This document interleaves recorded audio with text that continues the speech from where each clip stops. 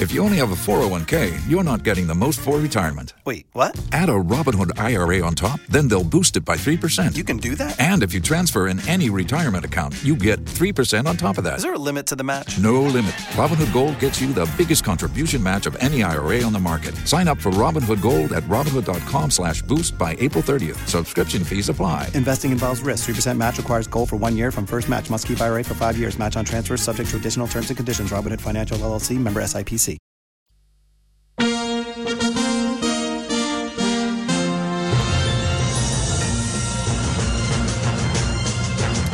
And this is Joy 99.7 FM, and it is Ghana Connect. My name is Evans Mensah. And of course, this week, the debate raged on and on about the education system that we're subjecting our children to, that in many, many places is simply not fit for purpose. The debate raged on about what can be done to fix the problem.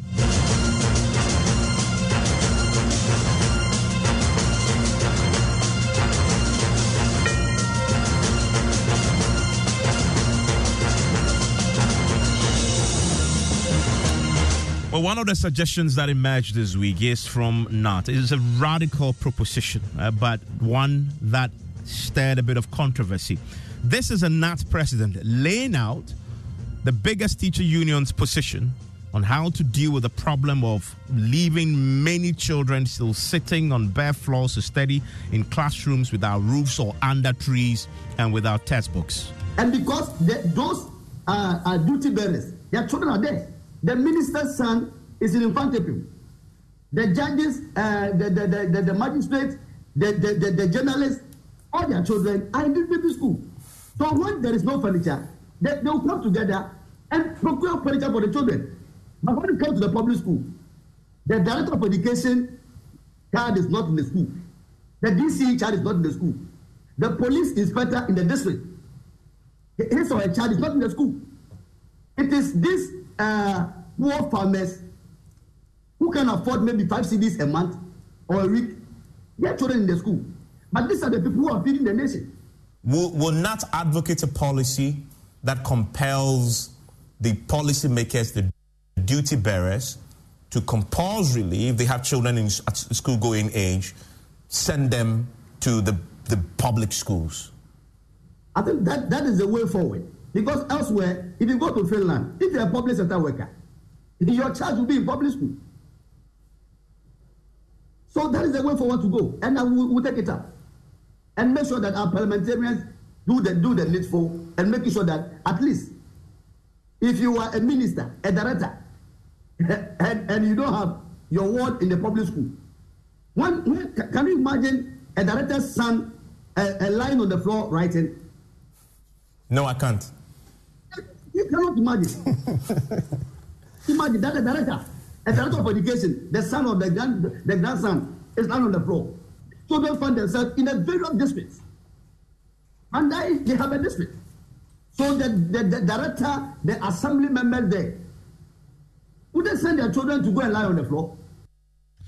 So we checked with Parliament to see if this is something that they will buy into. Remember that they belong to the political class. They themselves are extension of the government, and they have the power to make this happen through legislation. We had 2 members of the Education Committee, the ranking member of the Education Committee and the vice chairman of the Education Committee. Both of them had to answer the same question. Will they support this? So how do you expect that person, if he wants to send his or her son to a private school, there should be a law to prevent him from doing so? I think it is to be against the human rights of any individual, because it's a matter of choice. I don't want my child to be in a public school. If I have my child, in fact, I have my case abroad, and you are saying that because I've become a member of parliament, I should bring my children from abroad to come and school here. It's not going to be feasible.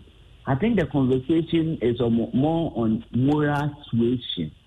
When you are in public office, you want to demonstrate by example, and that you are sending your case there, to be able to send your case to public school to demonstrate that you have confidence and to also instill confidence in the public that, look, even this person has their children in the public school. That is perhaps an alternative. But if you are enacting a policy that is not feasible, there's no need in doing that. So, two positions there expressed against the position of NAT. And it sort of lays out the foundation for our conversation tonight. Where do you stand on this? Are you in the corner of NAT? NAT says, and NAT is the biggest teacher union we have in this country, and they are in the classrooms, they see these children on a daily basis, sitting on the floor in an attempt to teach them. They don't have the textbooks, they don't even have the teacher packs in some cases. They say, look, we've been trying to solve this problem for so long, we haven't fixed it. The way to fix this is to compel the president, his ministers, the MPs, the people in power and authority, get all of them to send their children to the basic schools or to the schools, to the public schools generally, and see the transformation that you get. And he asked the question, rhetorical question, can you imagine the education director's child sitting on a floor under a tree without textbook, studying? And then you have the other side of the coin. The political class, the members of parliament say, no way. And one of them says, well, I have a child abroad. If you want me to bring my child down, that is not feasible. It's not going to happen. Which of these two sides do you belong?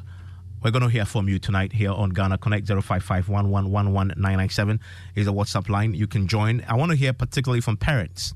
I want to hear from you because you have your children in some of these schools. So join us. If send me a WhatsApp message on the line I've just mentioned, I'll get my producers to give you a call so you could participate in the conversation. It's about our children. So let's have it. And will this necessarily solve the problem, by the way?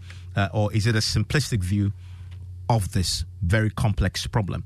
Let's look at that. Connecting with us right now via Zoom is Dr. Henry Gottenafo, an educationist in the UK and connects via Zoom. Hello, Doc. Hello, Doc. Dr. Henry Gottenafo. Yeah, hello. Can you hear me, please? I can hear you. I can hear you loud and clear. Thank you for connecting, Doc. I'm grateful. Gabriel is a PhD candidate at the Corvinus University of Budapest, Hungary. Gabriel is researching fee-free policies in sub-Saharan Africa to assess their utility to social and human development. Hello, Gabriel. Hello. Hello, Gabriel. Gabriel, please unmute for me. I can hear you. All of you, please unmute and let's have a conversation. Peter Anti is with the education think tank iFirst and connects with us also on Zoom. Hello, Peter. Hello, Evans. Great to have you, Peter. Gabriel, are you on? Okay, let's hope that we get Gabriel back on. We can hear his voice. We can also connect now to Emmanuel Parkojo. He's a trained and certified teacher with 27 years experience in the classroom. Hello, Emmanuel. Hello, Emmanuel. Hi, Evans. Good evening. Great to have you, Emmanuel. We'll be connecting to the ranking member on the Education Committee of Parliament, Mr. Peter Nochu. Hello, Mr. Nochu. Okay, we'll get him to connect. In the studio with me is Jojo, the man who started. Hi, Evans, can you hear me? I can hear you, yes. Great. Thank you very much for connecting. Okay. My colleague Raymond Aqua is connecting. We tasked him to do some research on how this works elsewhere. And he has some very interesting insights to share with us. He is connecting with us on Zoom as well. As I said, Jojo is with me in the studio. And we'll be connected to Finland because the NAT, in pitching this policy, in pitching this solution, pointed directly to Finland as they were taking their inspiration from Finland. We'll connect to Finland shortly. I'll tell you who's going to be connecting with us, but stay with us for that here on Ghana Connect because we want to go to these countries and learn from them. But let's start with a general question to all of you, very, very briefly, so I can know where you all stand. Dr. Henry Gottenafo, let me start with you. Where do you stand? Do you stand with the teacher union NAT that compel the government officials and those in government and in power send their children to the public schools? Or do you stand with the two parliamentarians who say, no way, that's going to be violating human rights? Where do you stand? Yes or no to yes, as in yes, I'm with NAT, no, I'm with the MPs? I'm with Nat. I think last week I was on this forum. First of all, let me say very good evening to you all, to the listeners, and also to Mr. Antipate. Good to see you. Good to see you all. I think it's very important to reiterate that last week I said this on the forum. Evans, it looks like last I'm sure you're not here, but I did say it last week. I listened and I heard you suggest that. Oh, thank you so much. So, great. I mean, I put this across as one of the possible solutions to mitigate all these issues that we have, and some of the issues that we're having in education.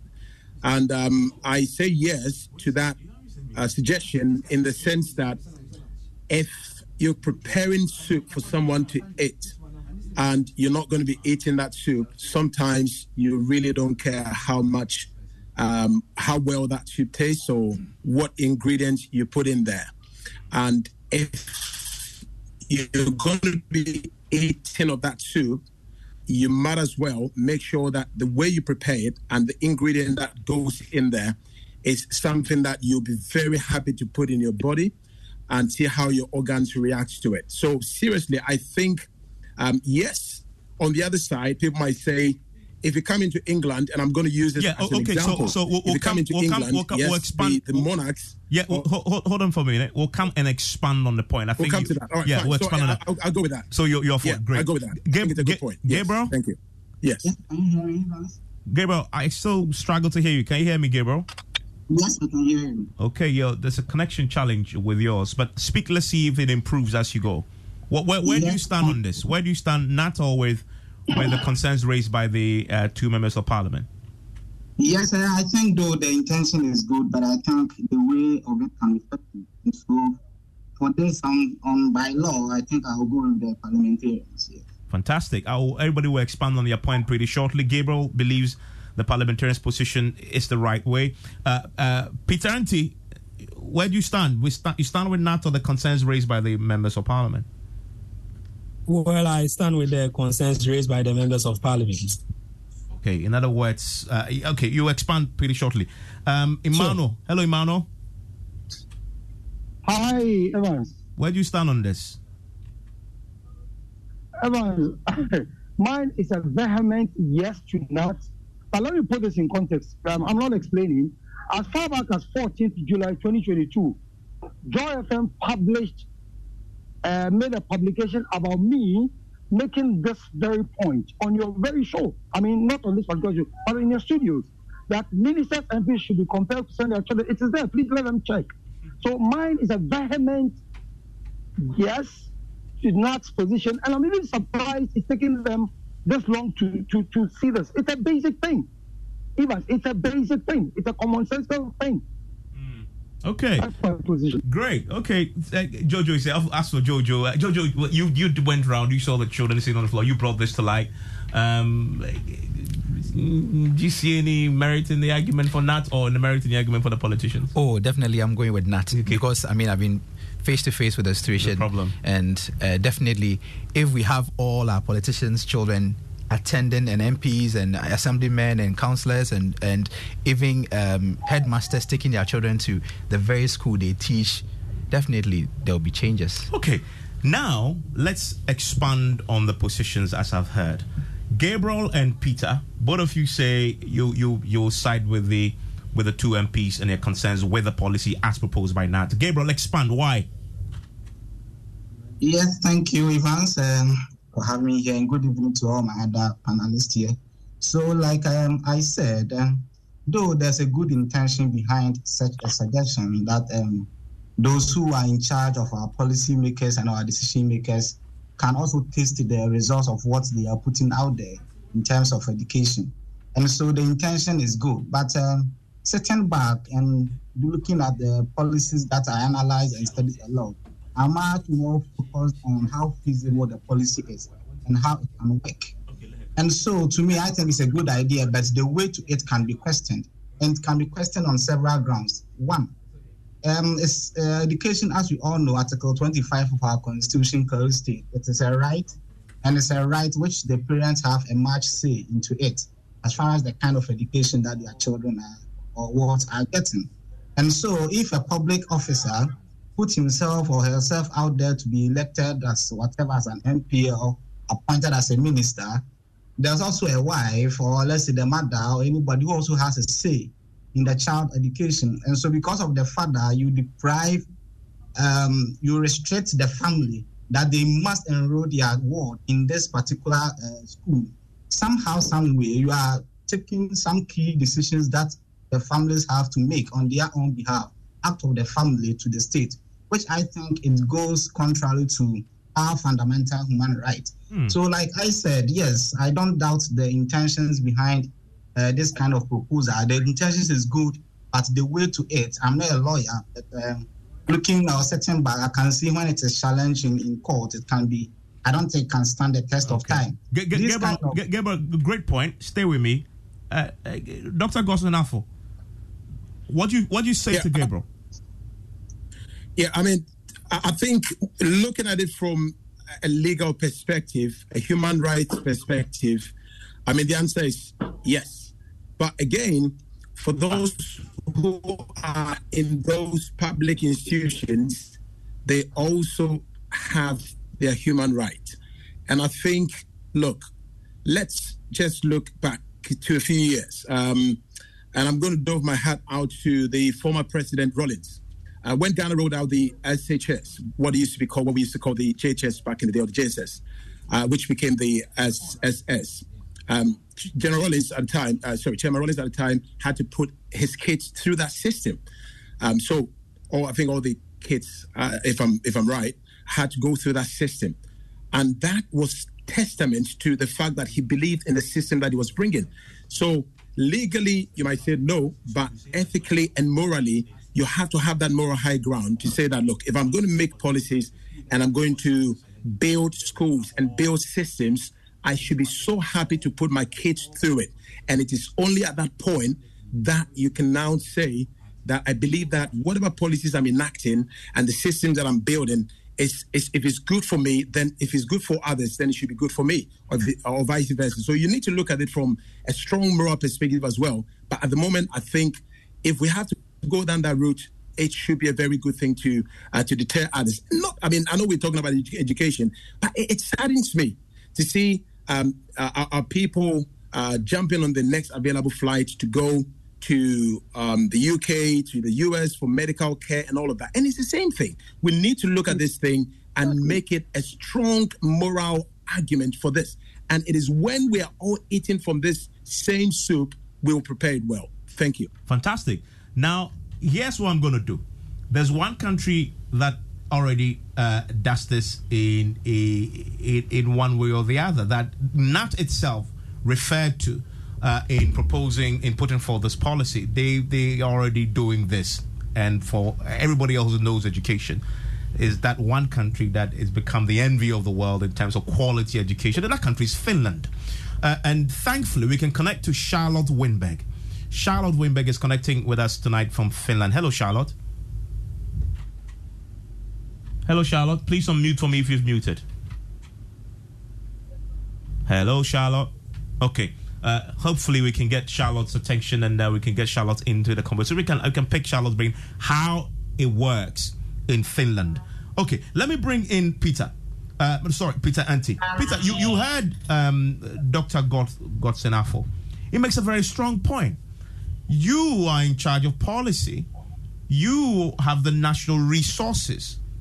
And you're flying your child outside the country to go in school. Or you've taken the child actually to private school even here in Ghana. And yet you want us to go to the school that you won't take your child to. Hasn't it got a point there? Yes, I think that as the two my two friends have already indicated, if you look at this from the moral perspective, that's how it's supposed to be. If you are cooking the soup, then you're supposed to taste it. But then you have to also look at it from another angle, that in policy formulation, you ask yourself, is that the only option available that would enable policymakers listen to the cry of the innocent kids who attend public basic school? There are alternatives available that we have to look at. And of course, you look at all the alternatives and you see which of them is more feasible and more implementable. And I that's how I always look at some of these things. So in as much as we feel that might be a good proposition, I think that its implementation will be very difficult. And I say this from this angle. You see, we talk as if the kids in the public schools are even all of them are on the same level. I beg to differ. There are some that are very, very suffering. I mean, the resources are not there at all. And I know Jojo who attests to that. And there are some schools that are doing relatively well in Accra, in Cape Coast, in Takoradi, in Kumasi. There are some public schools that are doing relatively well. Now, if you force these politicians to take their words to these public schools, what is going to happen is that you will find this case in the best public basic schools. And the same problem that we are complaining about in terms of the lack of resources in the public basic schools will continue to be there, because some of these basic schools are in the hinterlands, they are in deprived communities, they are in the villages, they are in the rural settings. The public official will not take the word to that public basic school in that village. He will take that child to that public basic school in Accra, in the middle of East Legon and all those prominent places. So at the end of the day, you come back to square zero. You've not achieved anything. And if we want to do this, then it means that we are going to make sure that across board, all public basic schools are going to have the same resources. They are going to have the same whatever it is that they need. Then you would now say that if the child of the minister is in a public basic school in Accra, the same conditions will be felt as the child in a village somewhere. That is the only way we'll be able to achieve this. But we have not been able to even achieve this in other areas. A doctor talked about health. The politicians, when they are sick, they go out. So if you are going to apply this in education, then you are looking at all other sectors too. How feasible is this going to be? That is my reason why I think that it's going to be very difficult for us to implement such a policy. So we look at Emmanuel, doesn't Peter have a strong point? Not at all, unfortunately. Not at all. Let me start from, and I've told you that as far back as 22nd July, I was on Joy FM to talk about this. Now, this is the point. You have built a school. Let's even draw this analogy. You built a school. You claim your school is the best. So why are your children schooling in other schools?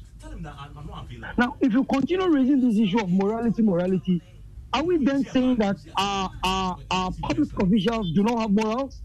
Because if it is the case, if the issue is okay from a moral angle, then I think that we all assume that they are all morally upright. So why don't they do that? Look, let's not even mention Finland. In 2014, in Nigeria, there's a state called Osun State. Then I think the governor was Ayub Bashola. One of the things he did, I know this because I was there running a spelling bee program. One of the things he did was that the very people in his government all bought into the kind of changes he was bringing to the sector. And that marked a significant change in the performance of the students. Now, if you raise the point that the public officials will send their children to Accra and Kumasi, at least that's why we're all in the same boat. And the argument is that once everybody has been compelled, everybody who takes the salary for the consolidation fund has been compelled to do that, we will fix the system. That's the basic thing. I teach, look, Ivan, I teach in a Cambridge attached school. So someone will say someone and say, oh, Mr. Apple is privileged. But the point is that I cannot afford to send my children to these international schools. And that is why we must fix the system. It is a very commonsensical thing to do. In any case, Ivan, the politicians to be politicians.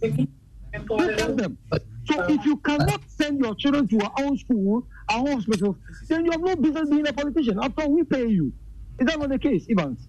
Yeah, of course. So let's leave that space for those who will agree that their children attend their own school, so that we see that, because once their children are there, they will fix the system.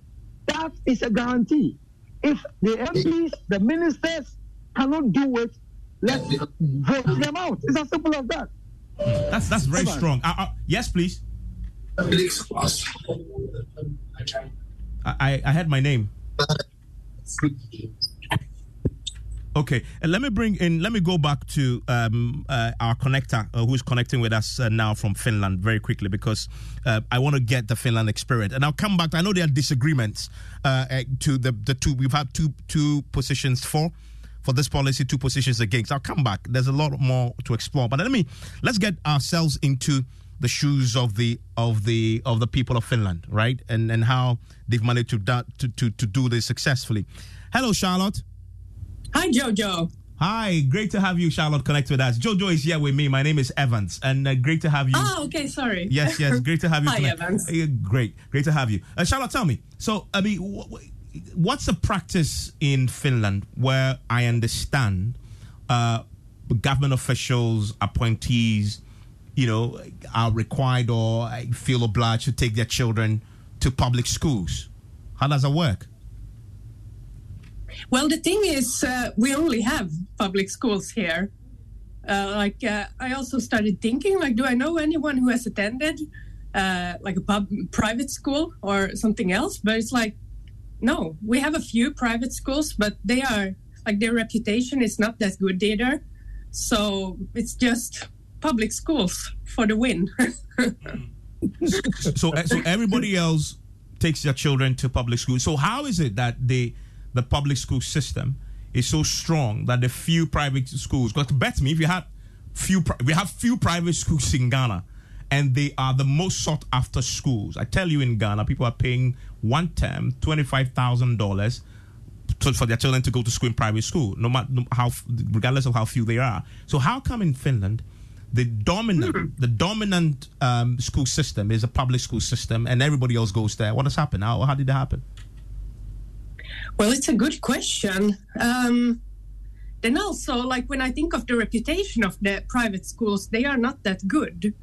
But then again, of course, the reputation varies a bit between the public schools. There are some that are considered better. But then again, the difference is not that big. It's in some major cities. There are some schools that are considered to be better because you get a higher grade, their average is a bit higher. But then again, the things you learn is the same no matter where you are, because we have this strong, it's decided, it's like a law, the kids have to learn this while attending school. And when you finish, you have to know this and this and this. And the tests, they are the same. The books, they are the same. The groups are the same. The only thing that varies is the teacher. And of course, they have some freedom how to implement this system. But, and also, I think maybe one strong point, which speaks for the public schools, we haven't changed them that much during the past year. I don't know when was the last reform. And according to some, it can be considered a bit old school because compared to Sweden, we are more we raise our hands before we talk and we sit in lines. And it's not that modern, maybe. But then again, yeah, it's getting more and more modern, of course. But yeah, I don't know. Did I answer your question? Absolutely. So all you've known all your life is that the public school is the best. You've not known anything else. Yeah, and I don't know anyone who has attended a private school in Finland. Even though I have lived here for more than 30 years. No one. Although they exist in small numbers, everybody else wants to put their children in the public school. And the public offices, obviously, no-brainer. That's where they will go to. Yeah. That's how it is here. And also the universities, they are also... Okay, let's not go there. But yeah, public school. Yeah. Of course. Raymond Akwa is connected with us. He's done a lot of research into this as well. Raymond, so at what point did the people of Finland take that decision to focus on the public school system and make that the envy of everybody else? No, I think there was a century somewhere in the 60s, there were conversations about, in fact, they invented the term reimagining schools. So they really decided that they were going to give more priority to building better schools for everybody in a way that when you channel resources, you get education as the basis for development spread across very nicely. So they went about it in a way that sounded very fun. I mean, in an education system that many people would want to say necessarily should focus on all the things we know, they have something that's been structured like teachers coaching students to excel in all they do, and headmasters being instructional leaders who create a culture of collaboration required to innovate. But in fact, to them, what gets tested is what gets taught. And what they structure and call accountability 2.0 is actually what they use there. Unlike other words, and they started getting it in the early 90s, all the awards in the world getting high ranking for education because a fundamental shift happened. That shift made it very clear that to them, the focus is on innovation and not making students examination ready. And that shift was sold to virtually every institution that school leaders started implementing it across the board. That became their mantra, that if you get a child who is innovation ready, it's easier to test the most important things and make sure that they are prepared for the future in the ways that you want to inculcate the very best practices in them. So even though it was found strange, in fact, I mean, there were elements where even in the UK and other Western countries have found it not in tune with the structures they had built over years for more than decades and had actually tested and tried and being used even in the US. But just when rankings were ranking Finland higher than other countries, that's where perhaps others sought to review their own structures to in tune with what was happening in Finland. Yeah, at what point did they take the decision that if you once you are in public service and you are appointee of the state or the government and you pay with taxpayers' money, then you might as well take your children to the public schools that you're superintending over? In fact, to them, it was a normal thing to do. I think it was almost like a service charter that first, the guy running a district education unit is automatically supposed to be part of the system. Then politicians had no options. In fact, there were, it was in the 60s or so, where demonstrations were held to indicate that whether you like it or not, people ought to be part of a system that's functioning properly. And that system is the public school system. What some of them were doing were pulling students out of the country to other schools elsewhere. That they stopped completely. They didn't stop by just issuing a fiat. They stopped by saying the funding available to a politician should not be able to, when you are getting public money, you should put the money back into a public system. And since you are not paying for that level of education, there's no way you should be exploring the other ones elsewhere. So way back, in fact, there's a rule that was tested later on, even at the EU courts, because other countries were trying to copy it. And this was way back in the 80s. It seems like you know more about this than I do. Charlotte, thank you very much for connecting. I'm grateful that you connected with your thoughts on this from Finland. Yeah, but I could also tell one more thing about the Finnish. Please do. Yeah, if you don't mind. It's also, I think it's part of being, giving everyone equal rights. No matter whether you're rich or poor, everyone should have the right to education. And to it shouldn't discriminate whether you are rich or poor, but everyone should learn these same things. And now, recently, it has changed that everyone has to attend school until they are 18 years old. Before it was 16, but now they have extended this to make sure that you can't leave school before you are 18 as well. And one more thing before I leave is that we used to have the same system as Sweden, but they have changed their school system, their educational system. They have changed it many times, whereas in Finland, we have maintained it quite similar to what it once was. And nowadays, when we compare the Finnish and the Swedish school system, it's quite, there are some differences. So maybe it's also to be consistent about what you're doing. Maybe that's also a winning system, and making it open to everyone if possible. Absolutely. So yes, yeah. Thank you very much for connecting. Grateful, thank you for having me. For sharing those thoughts with us from Finland. And that's Charlotte Wimbeck there connecting us from Finland. And Raymond, thanks to you also for connecting and explaining the background there. I want to come back to my connectors on now we understand a bit. It's happening somewhere. As Raymond explained, they took a decision somewhere that, before all this great transformation in the Finnish system, many of the politicians and the civil servants and government appointees were taking their children abroad, and then the policy came and said, look, if you were doing so, you can't spend that money in another economy, bring it down into the local economy.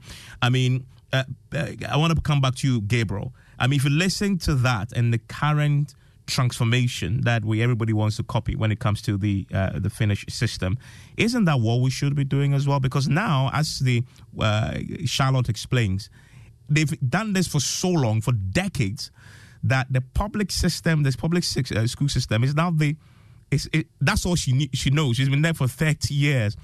She can't even tell you with private school functions as well as a public school. Isn't that the benefit of doing this? Gabriel. Yes, thank you, Evans, once again. What I would say is, if you say you've made... Struggling to hear you, Gabriel. If you can adjust or speak directly into the microphone. Yes, can you hear me? It's better, yes. Yes, I'm saying if you say that you've made public schools better, and yet you award it in private school, I will call it you've been just tragically inconsistent. And so, on the part of the politicians that the focus is on now, you are just being inconsistent that you made it better, but yet you award it in private school. And I think you can be punished only at the pools if that is your decision. But as to forcing them through policy to do that, I think it's problematic. So now, what we need to focus is to how to make the public schools better. I think that's where the focus should be. How we can make it better, taking some examples from the Finland experiences as Charles shared with us. I think that's where we should focus on. And I think the key things that we need to do in our public schools, most of these people in higher authority don't like these public schools because you have been taught to just not to educate, but just to indoctrinate. And so most people like these international schools because of the curriculum that they have, the advanced modern ways of doing things. How can we do those kind of things in our part of the world, in Ghana, so that we can also have people not even considering the private school like it's happening in Finland? So I think that now the curriculum that we are being built, the new curriculum that we hear the Ministry of Education are coming up with, should be focusing more on educating the child and also coming up with the infrastructure. I strongly have a big problem because I think now our education system in Ghana is focusing more on the upper secondary level, leaving the basic level, I mean the primary and the basic level. And if you see a lot of reports coming out just for some few days ago, some students drawing in a boat, it's basic level. So I think we are neglecting the basic level. And but okay, so Gabriel, I have a question for you. Maybe Peter, when you say we are neglecting, who is neglecting? Is it you and I, or all of us, or the duty bearers who we placed there to supervise the education system? Obviously, I'm talking about the duty bearers, the decision makers. So that's where the argument goes, that if that duty bearer had his child in that Saito or the public school, and not President asked me that question, can you imagine the district education director's child sitting on the floor or riding in a boat to gain education? I can't imagine that, obviously. I can never imagine that. But I am thinking about the suggestion that is being made. Either it is implementable. That's what I'm thinking about. And I think it is not implementable if we say we should make a policy to force them to do this and that. I don't think it's implementable. And so we have to continue pushing the duty bearers to make sure that they are making the basic level better for all of us, so that people will be thinking about public schools and not always focusing on the private schools. I think that's the best way to So you raised the question about implementation. Dr. Godsing Afful, you are an educationist. If this is to work, how can it work? How should it be implemented in a way that works? Yeah, so I'm just going to pick a few examples from the UK as well. So the UK has got a lot of alternatives. UK has got private schools. And I think it's Charlotte, right? The lady from Finland. Finland, yes. I can't, for the life of me, mention as many private schools in the UK as probably I'll be able to do with the public schools. But within the UK space, what we've done is that we've got state-maintained schools, we've got academies, we've got independent schools. So we've got independent schools, we've got grammar schools. So I've got 4 kids. I've got some of my kids in grammar schools. I've got some of my kids in state-maintained schools. And you've got the church schools. So what they've done, and these are all public schools, government has a very strong stake in this. But what the government does is that if you've got a very bright child that can fit into the grammar school, the exam is open to all. Okay, so you write what we call a selective exam. If you pass that exam, you get into the grammar school, and it's open to all. It's not something that is an elitist thing or something that is a class-based system. Whereas what we've done in Ghana, we've got the private schools. And I'm sad to say this, and I'm going to make a passionate appeal here. And Evans, please check for me. I want you to really help me with this. I don't want to be wrong on this, but I think the last time I checked, unfortunately, and I'm going to say unfortunately, we're saying that it's their human right. But I dare to say this, that some public officials, their fees of their kids is being paid for in the private schools in dollars by public funds, by the government, or by the from the public purse. How do we juxtapose this with the human right thing that we're talking about here in terms of the poor child whose mom is working her socks off, standing in the sun for 12 hours, trying to make ends meet, and then cannot get into these top schools? When we are talking about policy implementation, we need to look at how can we bring the private sector to come together with the public sector. And for example, let me give an example. With this boarding a free education thing, and I don't have any problem with that, but I've said it last week, I will not be giving free boarding school to anybody, because at the end of the day, even in the UK, boarding school is for the rich, it's for the privileged. We cannot just make it free for everyone. So we need to review that policy. We need to go back, look at some of these policies, where the money is going, and if we're talking about equity, spreading the resources, we need to look at the foundations, and we need to also bring in the public sector, the private sector. Let me give a quick example before I hand over. When we're doing this free education thing, there are still schools that, for the SHS, private schools that are now empty. Why? Because they could have the spaces. All we could have done is that if you want to send your child to a private school, we're going to give you the same fee or grant, whatever it is that we're going to be giving for the free boarding house for you to get into the public school. Let us just come into contact, have that synergy with the private sector, and work together. But no one should be paying higher with government funds for the wards to get in, whereas we are neglecting what we're doing here. And look at what Rawlings did in 1987. Rawlings could have used the opportunity to get her child. Let me use Zanato, for example. Zanato could have gone into the old system, but Rawlings left Zanato in there. She went to Wesley Girls, and she was part of the system. So this was a system that he advocated for. Morally, he did a high thing. He took the moral high ground by putting his daughter into that system, through the mill, so he can now walk around. Unfortunately, it's no more, but at least the lady can now say that I went through the system, and this is what his father stood for. Yeah, so a public official should have that moral high ground to come back and then decide, look, if it is good for whoever is in there, it is good for my children as well. And until it is touching their families and their kids, trust me, they will never take it seriously, unfortunately. Peter Anti, you've raised a question about, this could be a human rights violation. The politicians did same as well. But what about making it a prerequisite for entering into the public service or for being appointed by the president or becoming a government appointee, such that if you want to become an MP, one of the prerequisites is that you agree that once you get that position, then one of the requirements is that your children go to public school, so that you knew before you accepted to take that position, it comes with a job, right? Is that something that could work?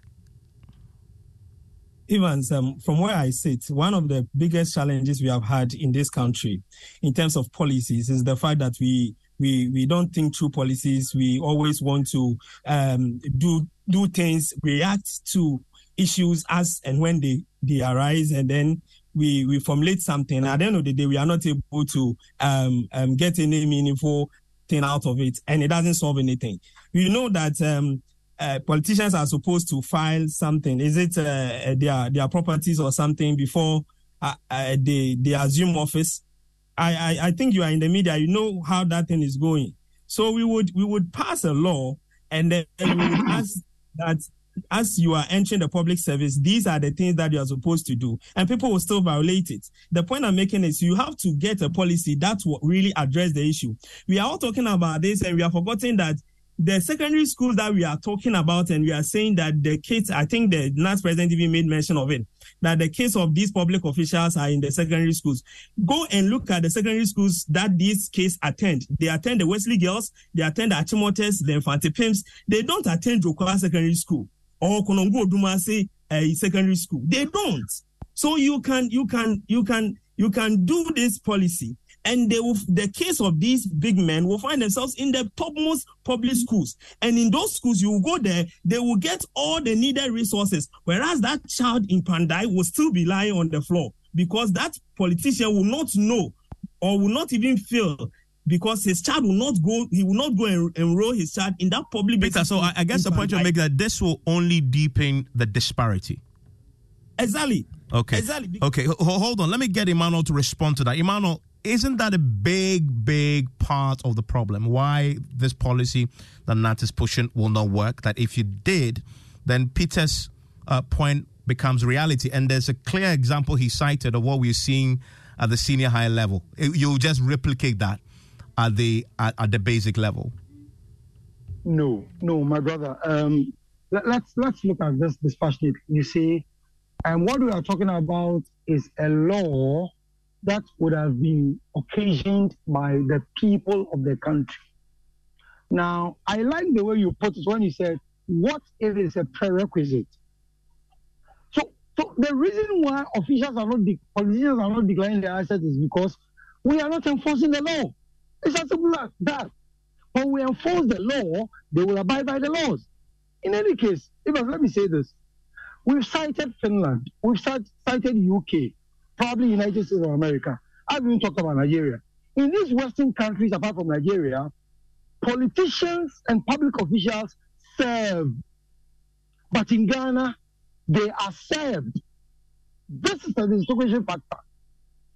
In these countries that you have mentioned, the public officer offers a service to the people. In this country, we, the citizens, rather serve them. So why would they take us seriously? And here we are, talking about moral issue. Are we saying that if you are a minister, you are taking over 25,000 Ghana cedis, 30,000 Ghana cedis a month? Are we saying that because you take 30,000, it is your right to choose any school your child will attend and force all of us to? I am saying that it's very simple. And Professor Afo has given a beautiful example of Flight Lieutenant Jerry Rollins, may God bless his soul, that if you think what you're offering is good enough, let everybody be there. And I'm sorry, Peter's point doesn't hold, because even if the politicians find their children in these top class schools, at least the resources will be provided. I mean, what you're talking about is basic resources, Evans. Chairs, tables. If we get them, we wouldn't be having this conversation. If Joy FM had not chanced upon the fact that children are writing on their bellies, we wouldn't be having this conversation, Evans. If I'm wrong, you can correct me. Oh, no, because this disparity has been there for God knows how long. But, Evans, one last point. From 1984 to 1989, I was at a farm secondary school. I'm not that old for O level. Even that time, you could count the number of privileged people whose children were in these top class schools, the international schools. You had to be rich and affluent to send your child to a GIS, to the SOS, to the DPS, and all these big schools. Today, It has become a privilege. Go to any international school, I can bet you can count no less than 30% of children there whose parents are public officials. The point is, how do they make their money? So let's not defend this. Look, if we want it, let's come together like the way we came together as a people to prevent the e-levy from holding. After all, we are their employers. We employ them. We give them our mandate. And so let's make it a prerequisite. Let's debate it. And I'm saying that I'm so disappointed that it has taken that all those while students. Even my students in class 10 know this, that if you believe in what you have, enjoy it yourself.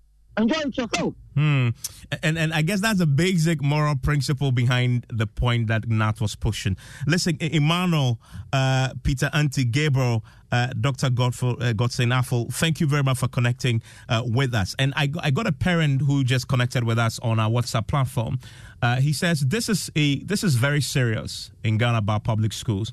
My boys are in one of this school. The class size is 95 in a class because it's only government school in the area doing well. Very serious situation. And his name is Abusa Jackson. Thankfully, he connects with us on the phone. Hello, Abusa. Yes, Evans.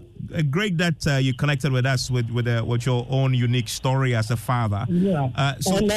Yes, Evans, I'm happy to talk to you today on this your program. I'm one of the best listeners of Joy FM. Without Joy FM, there is no Ghana. Thank you, Abusa. So your child is in the school, in a public school. Class size is 95. Yes, Evans. And how is she coping, or he's coping? He's a boy. As for me, I can say my child is doing well, but I have to hire another teacher in home for them. The teacher just left right now. I'm listening to the program. The teacher have to come this evening and have class with them. The teacher just left right now and go back home. So you are because if they cannot do so, they cannot do well. And Evans, it's very serious problem we are having in this country, and nobody cares. Now I'm happy that Joy FM is bringing this thing on board, and I want Joy FM to continue hitting this side. We are going to be this 2024. Let put pressure on them. So that for me, I agree with the NAT president also. Let's force them. They will do something about it. I know what I'm saying. I don't want to say much on the air. So you believe that the public officials should all be compelled to take their children to the school, like the school that your child is in right now? Yes. Once you are preparing a food for somebody to eat, you have to test it. You have to test it. It's not only our school, Evans, please, you people just check children's hospital. Go and see their washroom. That's the place when my children get sick, that's the place I send them. Go and see children's washroom, Evans. It's very serious in this country because they are not feeling the pain, so nobody cares. If their children are feeling those pain, they will care, Evans. Today, they will change everything. They can do it. Thank you very much, Gossing. And that's a parent there, passionate about the education of their child. I'm grateful that you joined us with your thoughts on Ghana Connect. And I want to hear more of your thoughts as it's been coming in, and Papa is joining me with that now.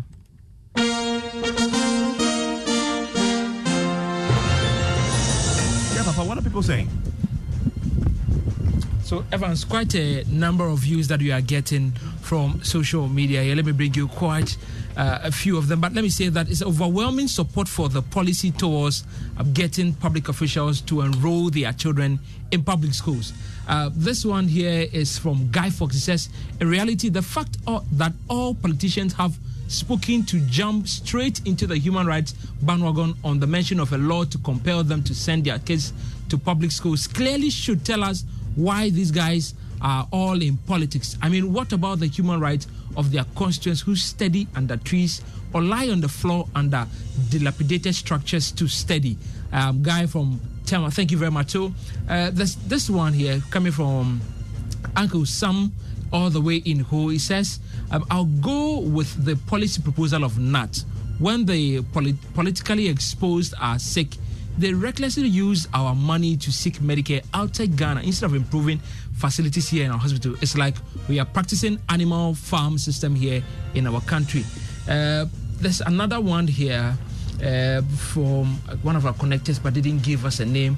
It says that these politicians make lots of money through corruption and fly. I think that you may have to be secretary to that particular question. But I mean, he makes the point that yes, they make a lot of money and decide to opt for education outside the country. Why is it that a certain MP has a children in the US? I cannot answer that question for you, Evans. This one from Isaac Newton, all the way from Cape Coast, says, I think we should be thinking about fixing the lapses in Ghana's educational system rather than compelling public sector workers to put their children in public basic schools. Papa, thank you very much. And Jojo, what next?